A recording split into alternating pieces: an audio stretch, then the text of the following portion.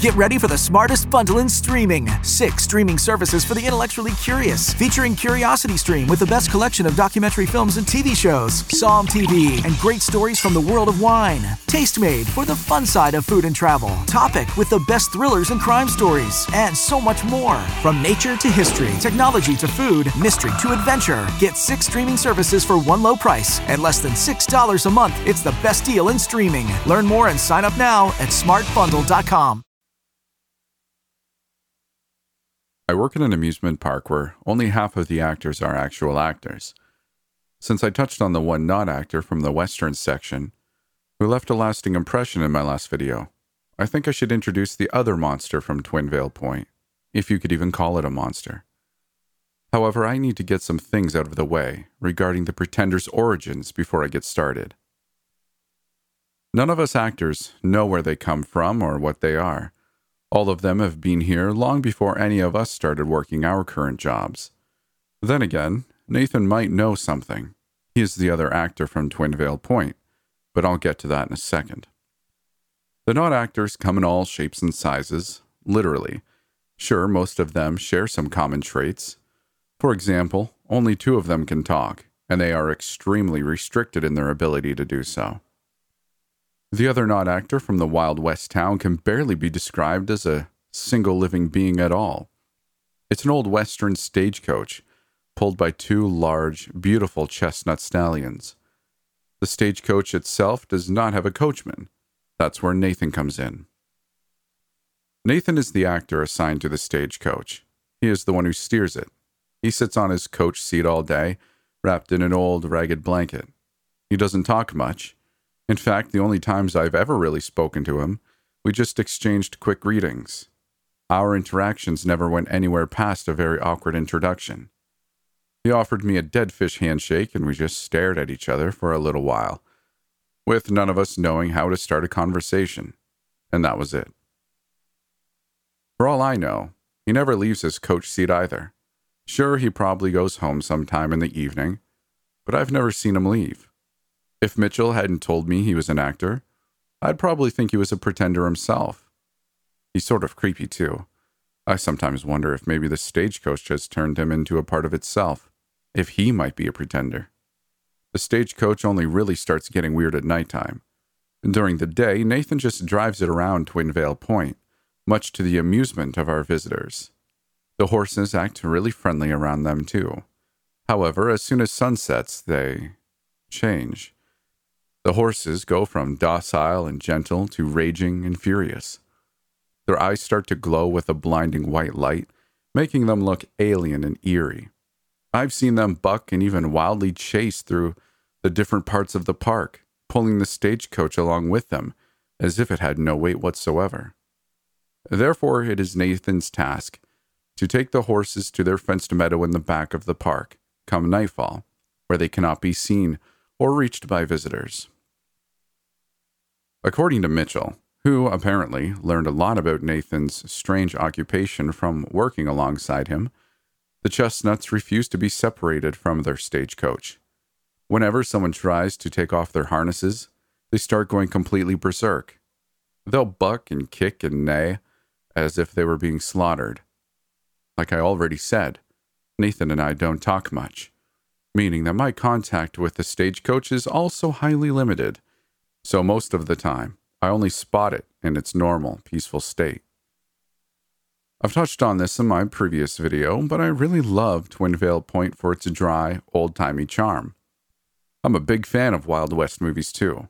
I've caught myself a couple of times sneaking after the stagecoach in hopes of seeing it do its magic, but my curiosity was never rewarded.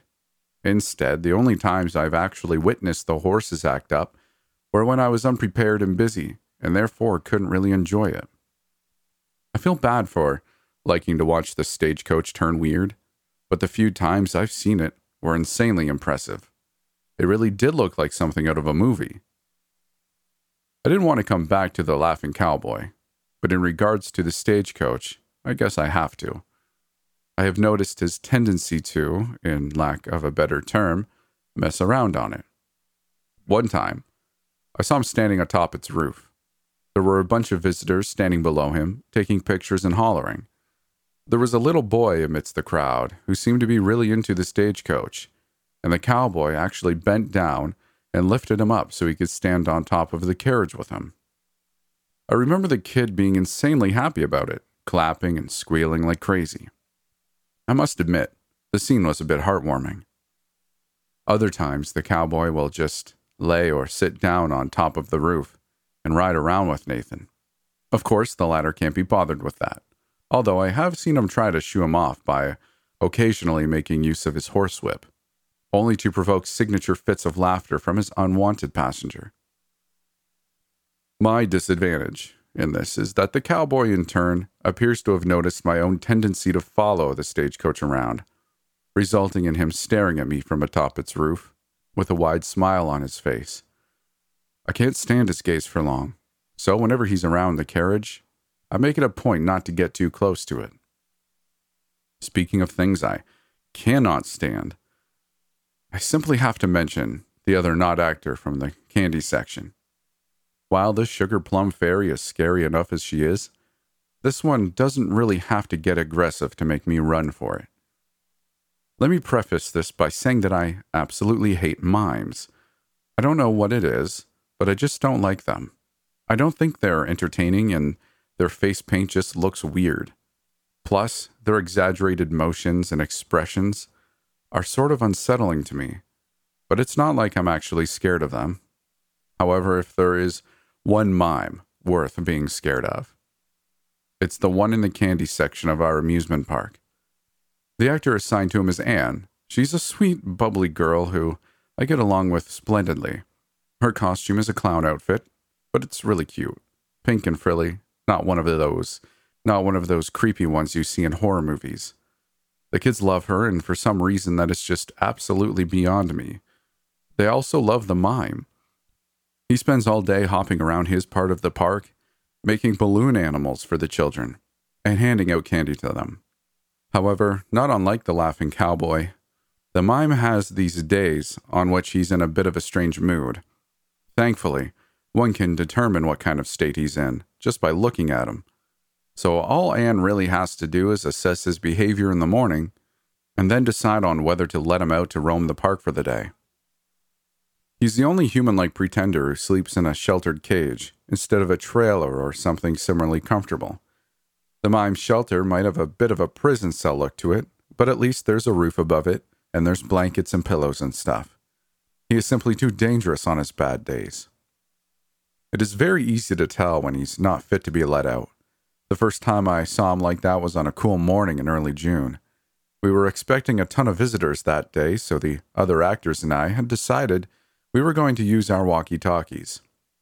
I was in Mime and Darius's break room, the latter having not yet arrived, and in the process of dressing up when, to my surprise, the portable radio came crackling to life.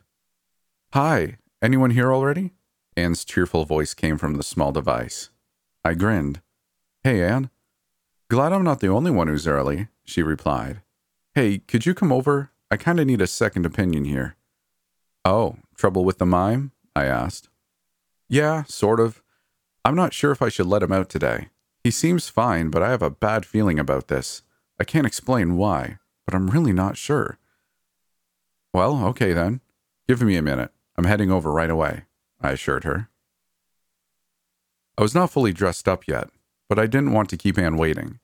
So I walked over to the candy section in my black, frilly Monster Hunter dress shirt and yoga pants, a combination that caused my coworker to laugh at me for about 2 minutes straight, before finally getting to the point.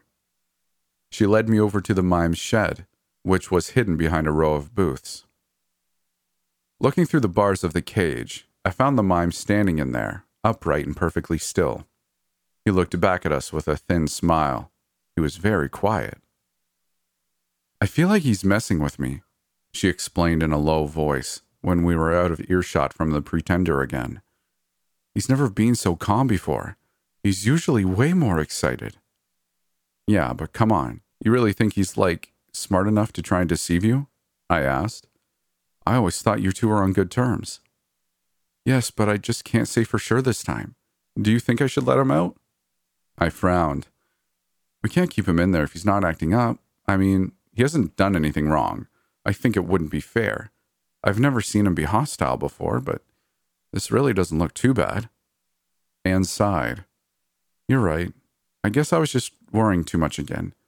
She reached into her pocket and retrieved a small key, which she turned inside the door lock and then continued to unlatch the 2 additional deadbolts. She opened the door and the mime stepped outside. Hey, she greeted him. Sorry I kept you waiting. He didn't react. Instead, he sunk to his knees and threw his head back. Oh, crap. I could hear Anne mutter before he opened his mouth. A choking sound came from somewhere in his throat, as his lips and then his jaws proceeded to part wider and wider. What he did next is nearly indescribable. Have you ever seen the ballet dance The Spider by Malina Sidorova? It's amazing as a performance, but when the mime dropped on all fours with the corners of his mouth stretched all the way to his ears and began to hiss at us, it was not quite as pretty. He was standing on the tips of his fingers and toes, his back bent at an unnatural angle. I cursed myself for having dressed up completely before leaving the break room. My whip might have served as a good means of defense. The mime scuttled past us at an alarming speed, and Anne and I exchanged quick, knowing glances before sprinting off after him. I can't actually believe he tricked me, Anne panted. She was a bit out of shape and unable to keep up with me for long. I'm sorry, I shouted as I passed her, continuing to pursue the not actor. The mime was incredibly fast. I found myself wheezing and gasping for air after about 8 minutes of following him through the candy section. Eventually, I had to stop to catch my breath, and before I knew it, I had lost sight of him. I cursed. Suddenly, out of the corner of my eye, I saw a shadow vanish behind the stage where the Sugar Plum Fairy always dances on. She had not been let out yet, so the stage itself was deserted, but I was certain I could hear the tapping of feet behind it. I made my way around its back, but he wasn't there. At least that's what I thought, before something wet and warm hit my head. I slowly looked up to find the mime hovering over me. He was holding on to the stage's metal light fixture and staring down at me, his mouth still opened unnaturally wide. Drops of saliva were dripping from his tongue, which was hanging out from his maw. I stood frozen in horror for what felt like an eternity, not daring to break the stare of the pretender. I could feel my heart pounding wildly in my chest, and my hands beginning to tremble. The mime seemed to slowly, ever so slowly, lower himself towards the ground. Suddenly I saw something fly past me out of the corner of my eye and collide with the mime's head. The not actor let out a sharp hiss of pain, and I took a step back just in time as he had lost his grip on the light fixture and fell to the ground. I took my chance and threw myself on top of him to hold him in place and instantly began to yell for Anne to come to me. The thing that had caused the mime to fall was a small but heavy rock. I discovered it lying on the ground next to me while I was waiting for Anne to arrive, still holding the struggling pretender in place. To this day, I have no idea who had thrown that rock, but whoever it was probably spared me a lot of physical pain. I'm not sure if I would have stood a chance against the mime if it weren't for this short but effective distraction. Either way, I can only repeat that I am not fond of mimes whatsoever, and the one we have in our park sure isn't helping that. Also, Anne has agreed to never take my advice again. As you might expect, I kept apologizing to her for a long while after that incident. Lastly, I should probably mention that I talked to Maxine about the Sugar Plum Fairy's enclosure. She explained that the trailer she lives in is very secure, albeit old, and that it holds a bed for her to sleep in. Some of you suggested it might be helpful to give her a bigger space to stay in for the night, since all she seems to want to do is dance around, meaning that she would not be as opposed to returning into the trailer. To me and Maxine, this makes total sense, and it would also spare us a lot of trouble. We've decided to try and approach Dale about the issue, but I'm not sure any type of conversation with him will lead to positive results. I think I've said it before, but he's a douche. Still, trying doesn't hurt, and that's what we're going to do. I guess we'll just see how it goes.